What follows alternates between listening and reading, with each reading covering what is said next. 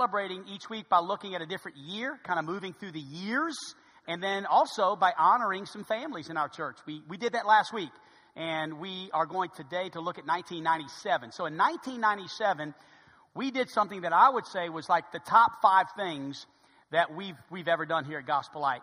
And that was, I love this, that was building on the original storefront. To your right, the original storefront was 2 stories, brown, old, ugly building. We actually added a 3rd story to that building. We were landlocked. We had no space to grow, to build. And so Brother Cliff Kaufman, genius. He's a genius to this day. And Cliff said, "Preacher, we out of room. I think that old building was built to go up." And I said, "Well, man, I never thought about that." So we got approvals and all that. Sure enough, it was built to put a 3rd story. So 50 years after it was built, it got added a 3rd story, and it went up. And we added 3,000 square feet of meeting place and Sunday school space. And it was just awesome to tear a hole through that roof and go up.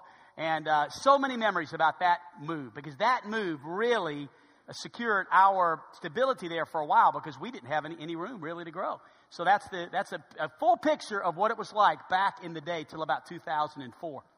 And then this was a great picture. In 97, we had a big snow, right? Well, because I live close to the church, we never cancel church. Ever. I can walk to church. I mean, worst case scenario, it's me and my family. At least we get some kind of offering. Anyway, and just kidding. And so anyway, we ran that Sunday. It was bad. I mean, nobody came.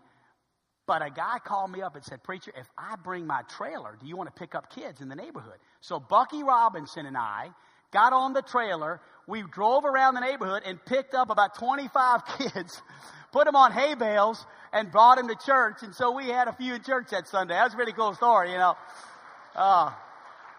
That was a great memory in 1997.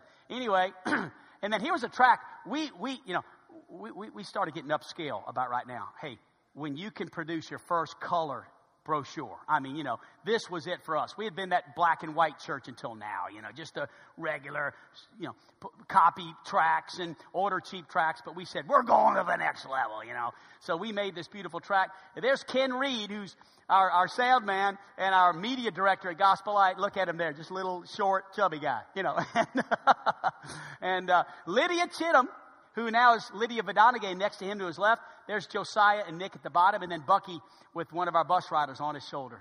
Believe me, that pretty much is a picture of who Bucky Robinson is. He loves children. And then, that's a graduating class of 97. So I don't know if Monica Brown is here today, but Monica, there you are, and looking all spiffy.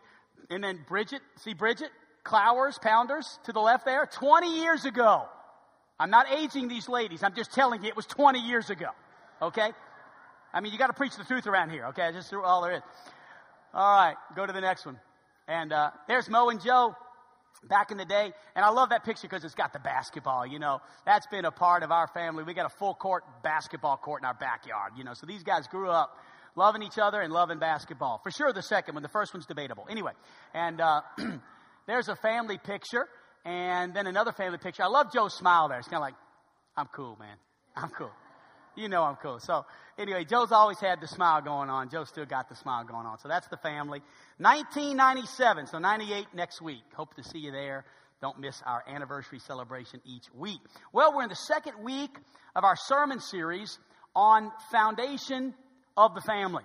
And we're focusing on marriage for the first couple of weeks. So this will be our second week that we discuss marriage. By the way, I think this message, as in last week's message, could also apply to parenting, because there's no greater way to parent our children than to love our spouse. It's the greatest gift you can give to your children is love for your spouse and expressing that love. And then relationships. All relationships can be blessed, nurtured, and improved by the principles we're going to share from God's Word this morning out of the book of Song of Solomon. So last week we talked about romantic love as it is exclusive. That was kind of it's sparked when it's exclusive. And that's how it began, and that's how it will continue to be sparked because of its exclusivity. So remember, the Song of Solomon, just to review real quick, it is a book of poems and love songs written by Solomon describing a love that he had observed, but he had probably never really experienced. How sad. How sad for a man to write an entire book, the best book ever written on marriage and expressing love. No doubt, nothing even comes close to it. God put a whole book in the Bible about it. And yet Solomon never experienced it. And I come to that conclusion based on the book of Ecclesiastes. Because Solomon looked back on his entire life and said, everything's a waste. He had 700 wives and 300 concubines, and he tried to find true love, but never found it because true love can only be sparked when it's exclusive. So this whole book is dedicated to teaching us how this kind of love can be experienced in our marriages. Which tells me this, that God is fired up about this kind of love. It's a great thing. God wants us to know that. He wants us to experience that, so he gives us this book. So last week we talked about it being exclusive. We used this verse. I want to put it on the screen. Song of Solomon 2:14, where she said, "Oh, my dove, in the clefts of the rock, in the crannies of the cliff, let me see your face, let me hear your voice. For your voice is sweet, your face is comely." How many remember the old song, the old hymn, hundreds of years ago? He hideth my soul in the cleft of the rock. Remember that? The cleft of the rock. Speaking of this verse, the cleft of the rock, a crevice in the rock, a small crack, a small opening where historians tell us at the very most, you could fit 2 people. Just 2 people. That's it. This was a place that she saw herself with her loved one and only him. Exclusivity. A place of protection. Nobody else. One of the keys to romantic love is it must be exclusive. It has to be this way. It has to be that all of my focus and attention is exclusively on one person. And that's my wife. Now, you might be asking, well, does that mean I can't have any other relationships? Well, a couple of verses here just before I move on to that. Song of Solomon, chapter 2, verse 16 says, "My beloved is mine and I am his." Do you see the exclusiveness here? My beloved is mine, I am his, and his only. And then chapter 3 and verse 4 says, "Scarcely had I passed by them when I found him whom my soul loves," whom my soul loves. So, can I have any other friends? The question comes. I mean, does this mean that the only relationship I can have in life?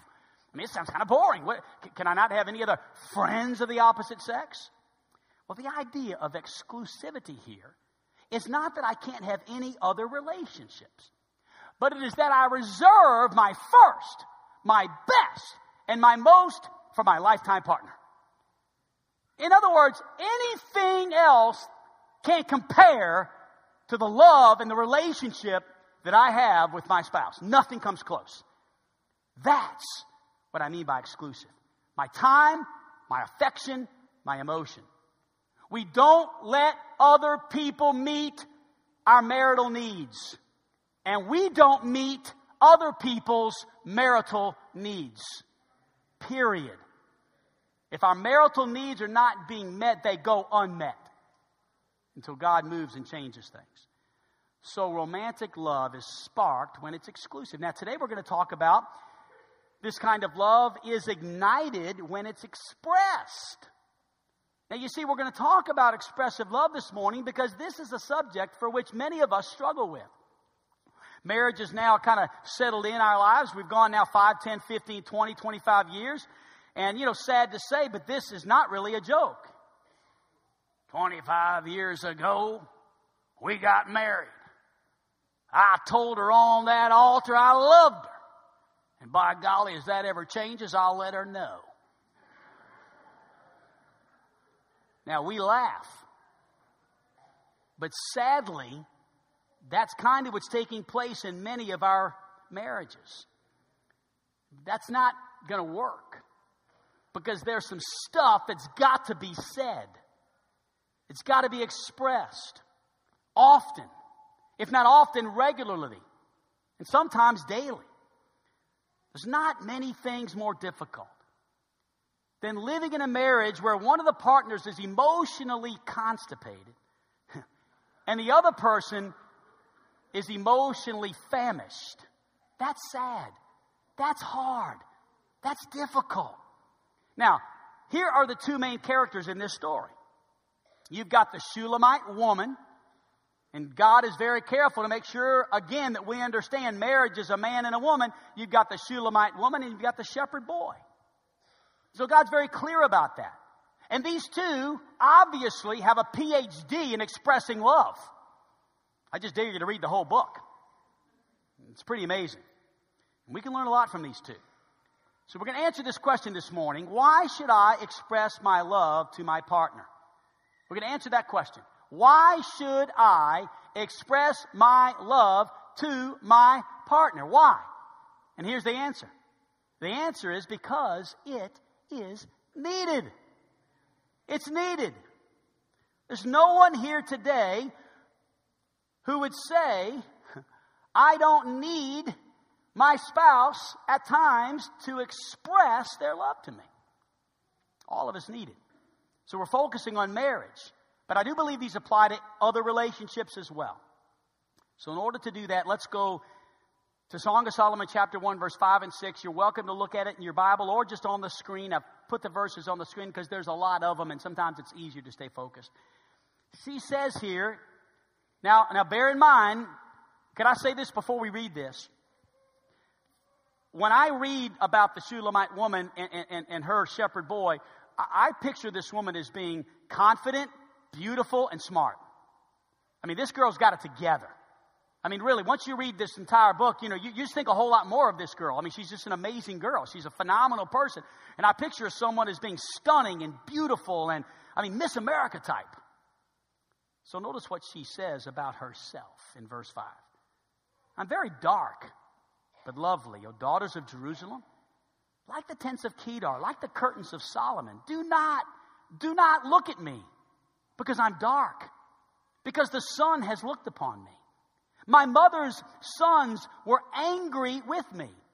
They made me keeper of the vineyards, but my own vineyard I have not kept.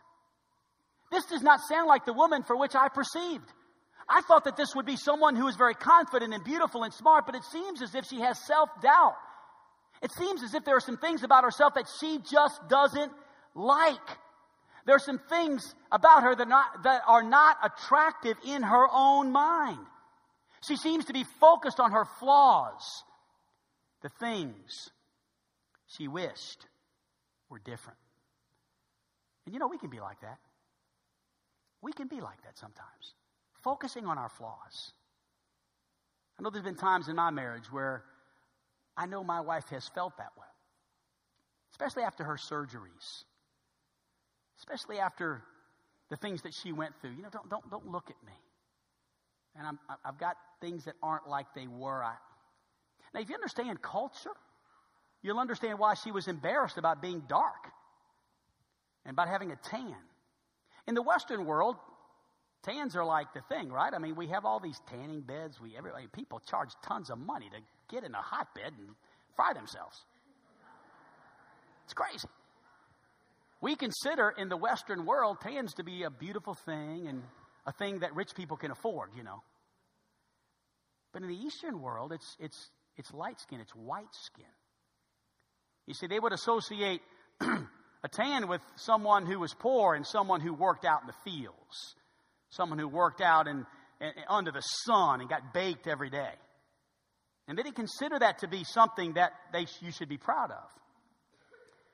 And so she explains in further detail. If you look at the verses again, Ken, she says, I'm very dark but lovely, O daughters of Jerusalem. Like the tents of Kedar. Those were shepherds' tents that were made of skins of animals that were dark, tanned skins. That's like my skin. Like the curtains of Solomon. Over-tanned skin, she said. She said, don't look at me. Don't look at me. I don't think that I'm very pretty. The sun's looked on me. It's a pretty big thing. She feels badly about herself. And then she goes on to say, my mother's sons, obviously stepbrothers, it seems, at least possibly, were angry with me. She said, they made me keepers of the vineyards. They made me go out and work. They said, listen, girl, you're working out in the fields today. Get out there and work. And they made me work. And so my own vineyard, my own body, I've not been able to keep. And speaking about him, she said in Song of Solomon chapter 5 and verse 10, my beloved is radiant and ruddy. That word radiant is white. He's white. He's distinguished among 10,000. She seems as if she is saying here that he's wealthier than I am. He lives in an upper echelon of society, and I'm just embarrassed that I can't be prettier for him.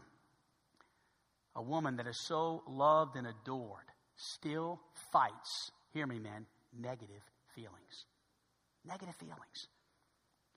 If this woman in the Song of Solomon needed to hear love expressed, then who here this morning does not? If she did of all people, then who here does not need to hear those things? Every single person here needs to hear love expressed. No one is so successful. No one is so beautiful that they don't need desperately to hear at times from their spouse, you are beautiful. You're beautiful. How many women here today are thirsty for love to be expressed? Feeling ignored, maybe feeling neglected by their spouse, longing to hear that they're accepted and they're loved just like they are. That's not just a female need, ladies. How many men, faithful men, hard-working men, but married to a woman that's always focused on the negative? It's always something negative. Worse, I wrote this, worse than the loneliness of prolonged singleness. Deeper than the pain of losing your spouse is the wound of a spouse who is physically present but emotionally absent and communicates by their silence, by not expressing love. They communicate these words. You know what? You really don't matter to me very much. That's sad, isn't it? And that's going on in so many marriages. Proverbs chapter 3 verse 27 is the cure, because it says, withhold not good from them to whom it is due when it's in the power of your hand to do it. How many of you would say it's a good thing to tell your spouse you love her or you love him and she's beautiful, or you're handsome, or you're great, or you're wonderful, or thank you? How many of you say those are good things? Then why aren't we doing it? Why are we withholding a good thing when it's in the power of our hand to do it? So here we go. 3 truths about expressing your love. Number 1, express your love, number 1, through verbal communication. Guys struggle with this. This is an area guys struggle with. So even though we're talking to both genders, I want to give you an illustration. I want to tell you what I'm talking about. Expressing your love through verbal confirmation. Last week, Chloe made donuts for the dessert fundraiser. And she worked hard on these donuts. And so last night she's in the kitchen, right? I'm thinking about this sermon, so I'm about 24 hours before I preach, I'm always looking for illustrations, right? Hoping the Holy Spirit affirms what you're going to speak. So this is one of those illustrations. So she's cooking these donuts. I'm like, hey, what are you doing? She goes, I'm making donuts again. I'm like, oh, man, what's up with that? And so, Mom said, to make some more. And so she's making these donuts, and, they're smelling great. She's working on it. She's mixing the cake mix, putting them in the little donut holder, putting the little thing down, making sure they cook just right, taking them out, putting more in. Lots of work, lots of effort to make all this stuff working. And she's getting a little bit territorial about her kitchen. Gloria Ann's trying to mess things. She, get away from me. Daddy, do something, this is a lot of work. And then she says something like this. She says, I think this is she said something about, should I put the icing on now? And I think Carol Ann said, no, don't worry about that now. That's not important. Icing is not nearly as important as the cake itself. You see, marriage is like that. Think about it. It's a lot of cake and a little icing. You see, when it comes to communication in your marriage, compliments are the icing. But verbal confirmation is the cake. And we're going to get to compliments in just a minute. We're going to talk about compliments, but we're just going to tag that on to the end of the sermon. Because I'm afraid that too many of us are trying to live off of compliments. Man, you got to see my girl. Man, she's a bae. I'm just learning that. B-A-E. She's a bae. Let me tell you something about that, young man. Let me tell you something about your bae. You better have something else about that girl you're fired up about other than that. Because she won't look like that after a few years. Come on now, wait a minute. Hang in there. We need to be more focused on the part that doesn't last forever. See, I've been married for 28 years. My wife and I often talk about this. Look, I love my wife, and I've said this, and I've confirmed this, and she's confirmed. Look, I had hair back then. If she married me for my hair, it's over. You know, there were things about both of us that were different. Our bae days are over. God has given us a deeper thing. And these two, they have it. This Shulamite lady and this shepherd boy have it.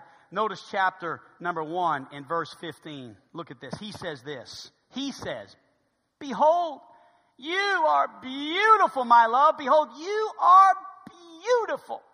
No specific feature mentioned. Just you, baby. You're beautiful. You are. The essence of who you are is beautiful.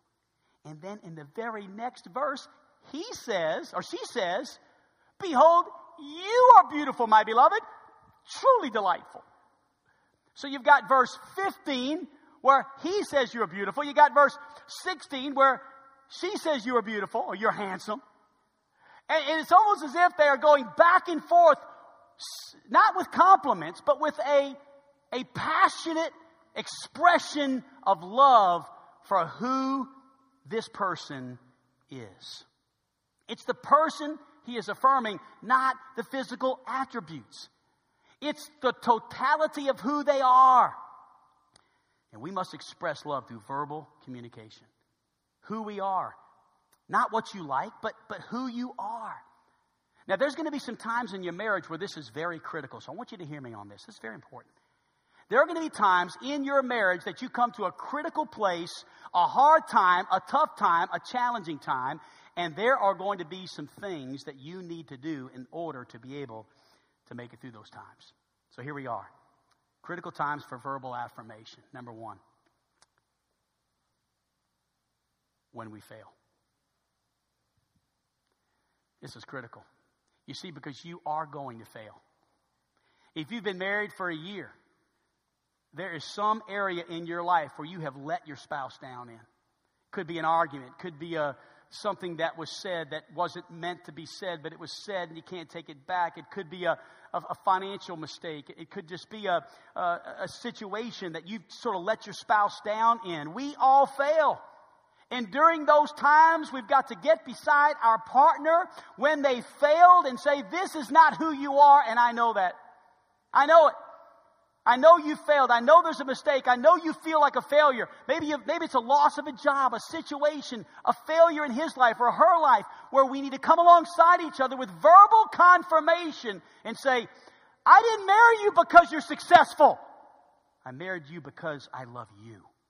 Successful, failure, doesn't make any difference, babe. You're stuck with me the rest of your life. Number 2, when others reject us. When others reject us.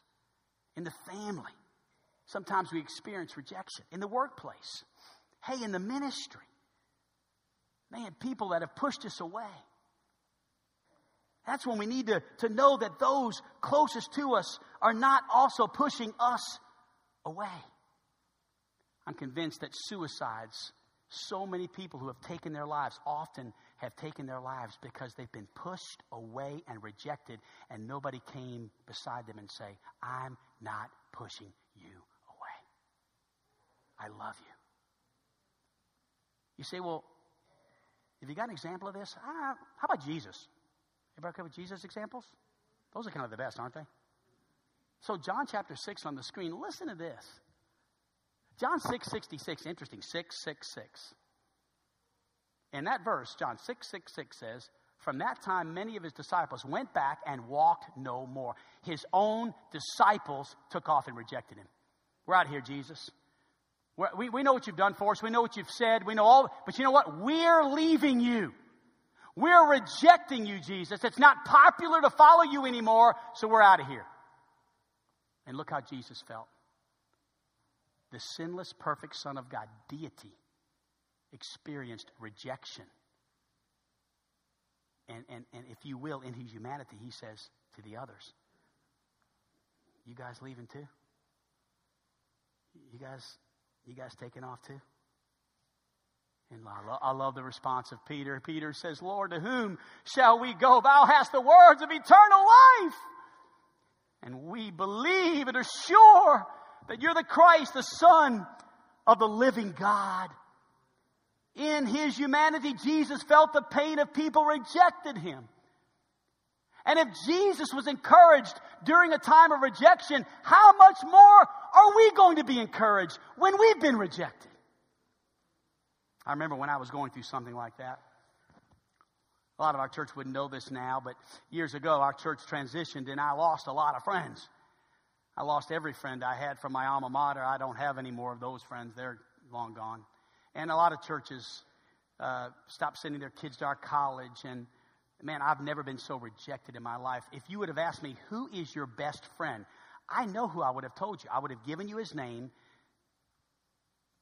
But when we did something like put drums on the platform, I got a 7-page letter from that friend saying he would never talk to me again.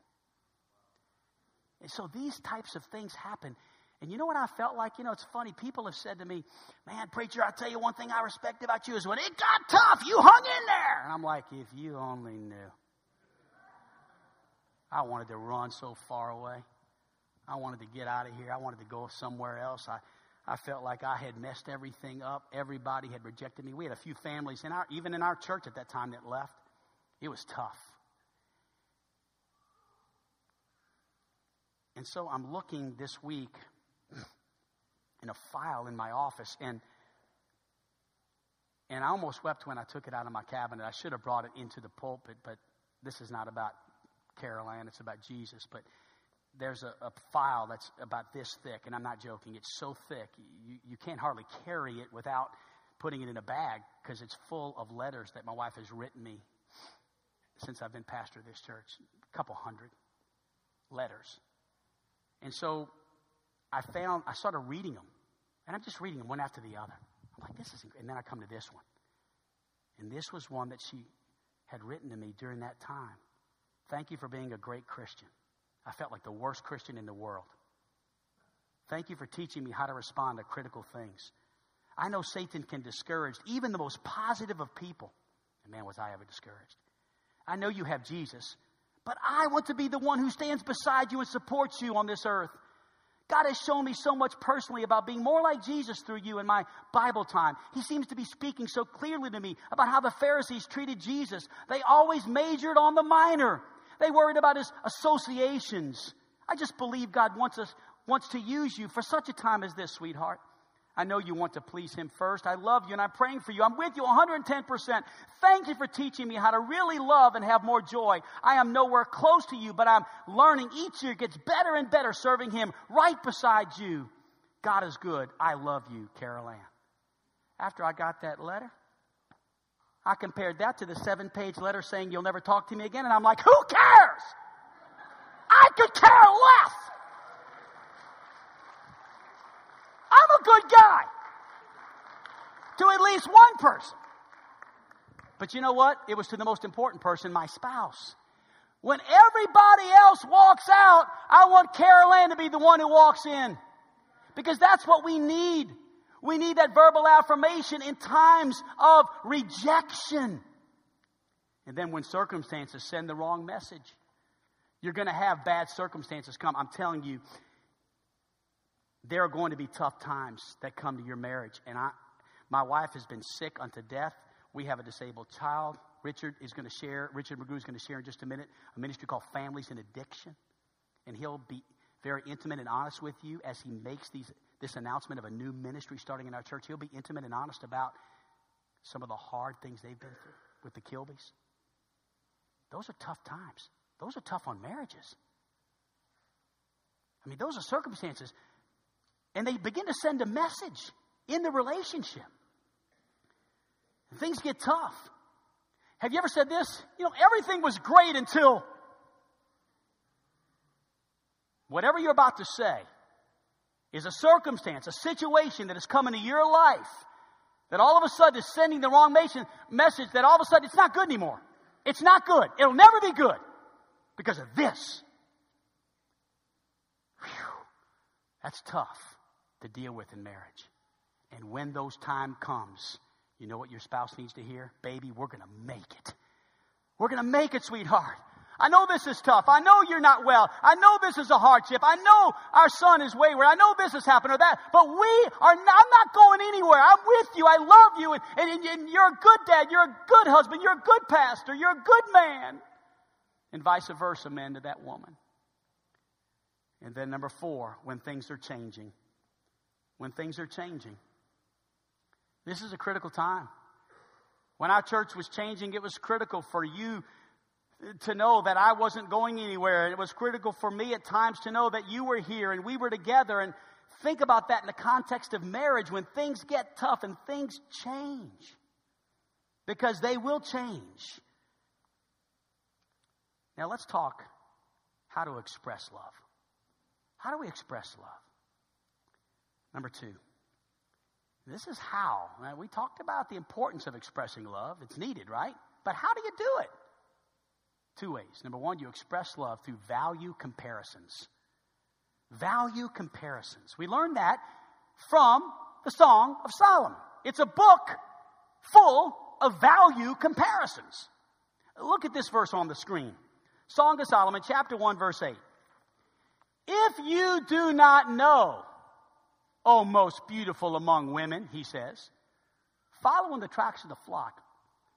Okay. If you don't know, O most beautiful among all the women in the world. That's what he's saying. In other words, all right, you ready for it right on the top shelf? There are close to 7 billion people on planet Earth, am I right? If we just said, okay, 3.5 billion are women and 3.5 billion are men. What she is saying and what I am saying to my spouse this morning is this: you are 1 and 3.5 billion. Nobody like you. I mean, I don't care. The other 3.5 billion can have it. I got you, baby. Value, you're worth more to me than every other woman in all the world. Wouldn't it be great if every wife in our church felt that way? My husband is so focused on me and my strengths that there is no one in his mind that can touch me. Whew, you talk about adding value to your marriage. That's a great thing. You know what this does? This eliminates insecurity and jealousy. Period. And that's important if you travel at all. That's important if you work with other women. This, my friend, is valuable information. This is a great lesson. Now look at her value comparison. I love this. His was, you're 1 in 3.5 billion. Now look at hers. Song of Solomon, chapter 2, verse 3. As an apple tree among the trees of the forest, so is my beloved among the young men. Need a little help? Here we go. You know, I'm walking through the forest. And honey, I'm seeing all these trees. Trees everywhere. A forest full of trees. Big trees, little trees, leaves with branches with leaves, branches with no leaves. I mean, just tree after tree after tree. It's so boring. It's a forest full of trees. And then, lo and behold, an apple tree. I mean, like out of nowhere. There he stands. An apple tree. I'm like, what in the world? And all of a sudden, I'm like, that is the greatest tree I've ever seen. I go over to this apple tree. It's like the tree of all trees.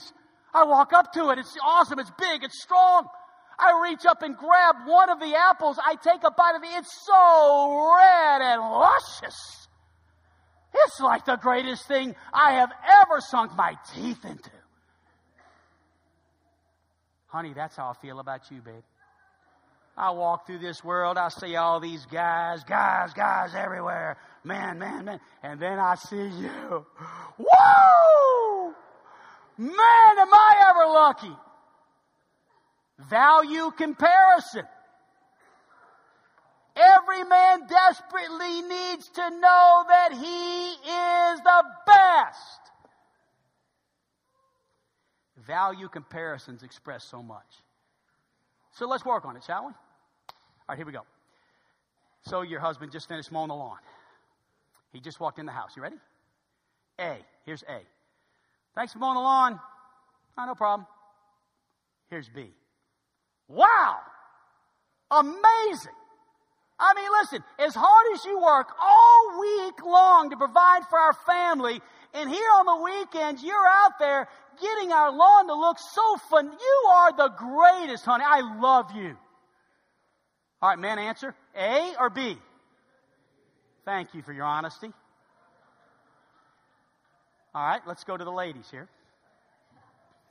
We just finished eating dinner. Nice meal. Good. It's really good. Oh, thanks, sweetheart. Appreciate that. A or B? You know, I've been to every restaurant in town. I'm telling you, I've spent $100 on a meal. But I'm going to tell you right now, sweetheart, there is no comparison to what I just had to any meal in this entire town. Sweetheart, you are some kind of cook. Ladies, A or B? Thank you. My wife, she makes a chocolate chip cheesecake to die for.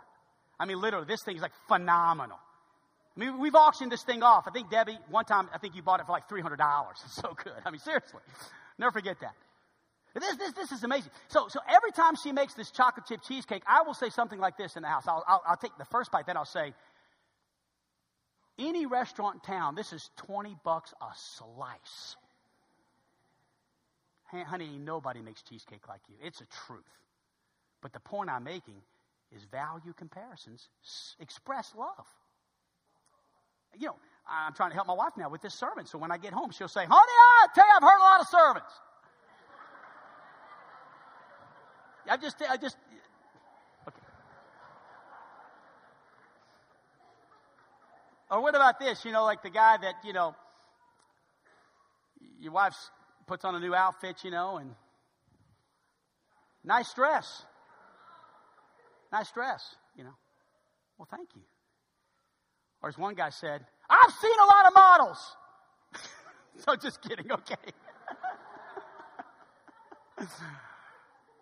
Oh, listen, there's nobody that looks as pretty as you do in that dress. Value comparisons. Now let's talk about the icing on the cake and we'll be done. Perfect timing. Here it is. Express your love. Ready for this? Now let's go to compliments and finish up. Compliments can't compare to the essence of who someone is, but they're needed. So let's talk about this. Express your love through visual compliments. Now this is different than value comparison. This is where we use pictures to communicate our love, and they are brilliant at this. These are powerful pictures in the Song of Solomon. Let me start with, real quick, with a few verses. Song of Solomon, chapter 4, verse 1 through 5. This is the man speaking, okay? The man. Behold, you are beautiful, my love. Behold, you're beautiful. Your eyes are doves behind your veil. Your hair is like a flock of goats leaping down the slopes of Gilead. By the way, I don't know that I'd use the same exact terminology. Might not be wise to come home and say, honey, your hair is like a goat. You know, it doesn't work. You have to understand these times. Okay, very important. Very important when you study your Bible. When was it written and who was it written to? Always important. It was written back in 3,000 years ago when the countryside would have been, and this is what he meant, he was comparing her to a countryside full of sheep. And it would have looked beautiful. And if you've never seen that, you would not know. But he knew, he saw it, and that beautiful, beautiful look of those sheep on the countryside reminded him of her hair. So it makes sense. Your teeth are like a flock of shorn ewes or sheep that have come up from the washing. In other words, they're white. Okay? All of which bear twins, and not one of them has lost its young. In other words, you have lots of teeth and not one is missing. Your lips are like a scarlet thread. Your mouth is lovely. Your cheeks are like halves of a pomegranate. Behind your veil, your neck is like the Tower of David, built in the rows of stone. On it hang 1,000 shields, all of them shields of warriors. Your two breasts are like two fawns, twins of a gazelle that graze among the lilies. Amazing statements. And then there's some other statements he makes in Song of Solomon, chapter 6, verse 4 through 6, if you'd like to read those. Let me skip, though, Ken, to Song of Solomon 5, verses 10. This is how she responds. She responds like this. My beloved is radiant and ruddy, distinguished among 10,000. His head is the finest gold. His locks are wavy, black as a raven. His eyes are like doves beside streams of waters, bathed in milk, sitting beside a full pool. His cheeks are like beds of spices, mounds of sweet-smelling herbs. His lips are lilies, dripping liquid myrrh. His arms are rods of gold, set with jewels. His body is polished ivory, bed decked with sapphires. His legs are alabaster columns, set on bases of gold. His appearance is like Lebanon, choice as the cedars. His mouth is most sweet. He is altogether desirable. This is my beloved. This is my friend, O daughters of Jerusalem. Now, I hesitate because we have so much fun studying this, and I hesitate to be sarcastic because as we read that, we may be thinking, again, about these verses and trying to literally compare them to vernacular we'd use today, but you're missing it. What you need to be getting is this is fantastic. This is beautiful. Because God Almighty is fired up about two people who are honoring one another. Honoring what God has made by honoring one another. That's what God's fired up about. He loves it when we honor one another. This is an important piece of having a great, incredible, lump-in-the-throat marriage. Visual compliments. Saying them often. Gary Smalley, probably the greatest writer on marriage there is. Some great books on marriage. And I recommend, I've got a list of books I recommend to our young newlyweds and those that are going through premarital counseling. And I recommend everything Gary Smalley writes. So I take what he says very seriously. And here's what he says. He asks a question. Here's the question. What one thing would improve your marriage more than any other one thing? This is a question he asks couples all over the nation. And his answer is this. Without exception, the answer is always communication. Without exception. Now, the significance of that, the significance of Gary Smalley's answer here is that if the most important book on marriage in the Bible is on communication, and Song of Solomon is all about marriage and communication, verbal communication, verbal expressions of love, then expressing your love is the greatest communication, according to this book, that there is. And you do that through verbal confirmation, through value comparisons, and through visual compliments. Now, let me close with 4 things that everyone can say. Because I know that we struggle with this. It's like, where do I start? I don't know. I mean, like, she's so good at it. I mean, like, they're pros. I mean, you're right, preacher. They got a PhD. Like, that stuff. Like, I mean, I don't even know how to write poems and stuff. I've never wrote a love song. Like, my son just wrote a love song to his girlfriend. I haven't done that in a while, you know. I used to write my wife poems all the time. I've not done that in a while. Need to get back to that, right, honey? You can say amen. Yes, amen. Okay.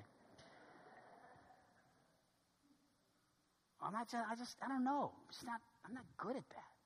All right. Here's 4 things you can say, whether you're good or not. Number 1, I love you. I love you. I love you. My wife and I were texting before the service. You know, we always do. She gets me fired up, you know. Praying for you. Love you. Thanks for being patient with me this morning. What happened was Gloria Ann got up like super early. Now, on Sundays, we like Gloria Ann to sleep in until 7:30. That's our special needs daughter. But if we wake up at like 5:45 or 6 on Sundays. She got up at 6:15. Now, what that means is everything changes. Now we can't do our normal stuff. She's trying to get lunch ready. I'm trying to get ready. I got to get out of the house to get to the church. So we got this system going, right? But Gloria Ann messed it all up. So she says, after you got out, I decided to just speak positive life words. And the morning went well. Because I told her as I got out of the car today, honey, it's going to be okay. We're going to be fine. You know, give her a kiss. Told her I loved her. This is one of the things I was taught yesterday at that ladies' conference. Stop complaining and whining and look at the positive and the goodness of God, because He has great plans for me each day. This is the day the Lord hath made. Let us rejoice and be glad in it. Hallelujah. And I told her, I love you, sweetheart. You know, these words need to be said every day. I love you. I love you. I love you. Number 2, can we all say this? I need you. I need you. That doesn't take a rocket scientist. That's not like really hard to say. But when's the last time you looked at your wife and say, I need you. I can't live this life without you.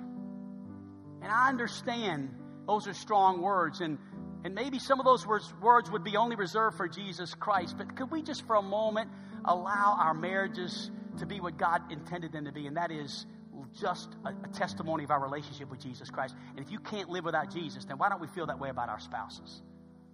Because that's the greatest testimony. That's the greatest thing that we can say to this world is our love for our spouses are very much a picture of God's love for us. I need you. What about this? There's no one like you. No one. Because she's worried sometimes. She's wondering, I wonder if there's anybody else. I wonder. Or he's worried. I keep saying she because I'm a guy, right? But I mean, this goes for both. Is anybody else out there? I wonder if they got their... I come back off of a trip and maybe my wife's wondering, I wonder if he's... Who knows? I don't know her insecurities. There are times when the devil could, right? Come on. Even in our marriage. Honey, there's no one like you. Really? Say it again. There's no one like you. Number 4. What about this? I thank God for you. You are God's greatest gift to me on this earth. Not the kids. I just cussed in some of your minds. I tell you, I'd do anything for my kids. Why don't you put your kids on the shelf for a little bit and say that about your spouse?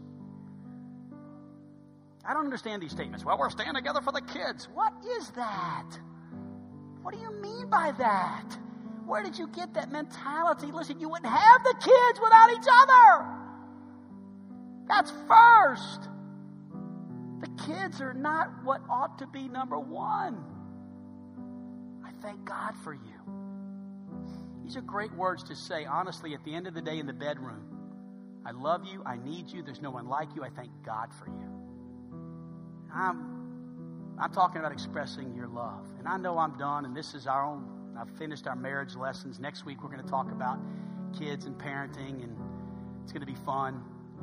But I pray that God will take these words and stir our marriages for good and for God, because I'm convinced that if we can strengthen our homes, we can truly see revival in our church. I really believe it. And I hope that God will allow these messages to really add some spice to our marriages and ignite, spark the love. Let's bow our heads, shall we?